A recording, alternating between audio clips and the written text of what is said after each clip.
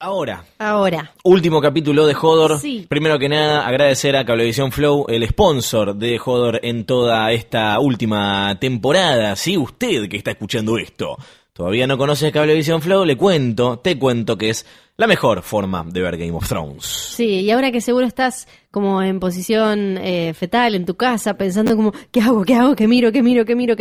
Bueno, ¿sabes qué? En Cablevisión Flow podés ver toda Game of Thrones completita, las veces que quieras, hasta que salga la precuela, y igual después puedes ver un montón de series de HBO o de otras cosas, porque Flow está muy cargadita. ¿Cómo la está rompiendo Chernobyl, no? Sí, mal.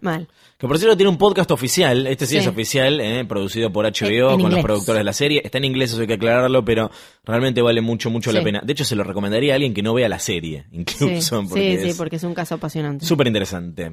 Puedes ver también Game of Thrones y cualquiera de las series y películas para ver en Flow, donde vos quieras, si te bajás la aplicación a tus dispositivos. Estamos hablando de la compu, estamos hablando de la tablet, estamos hablando del teléfono, donde vos quieras. Y esto es sin cargo para los clientes que tienen el deco de Flow o de Cablevisión HD, y si no, podés adquirirla si sos cliente de Cablevisión clásico. Viví Game of Thrones con Cablevisión Flow, que le ha dado vida a esta temporada de Hodor.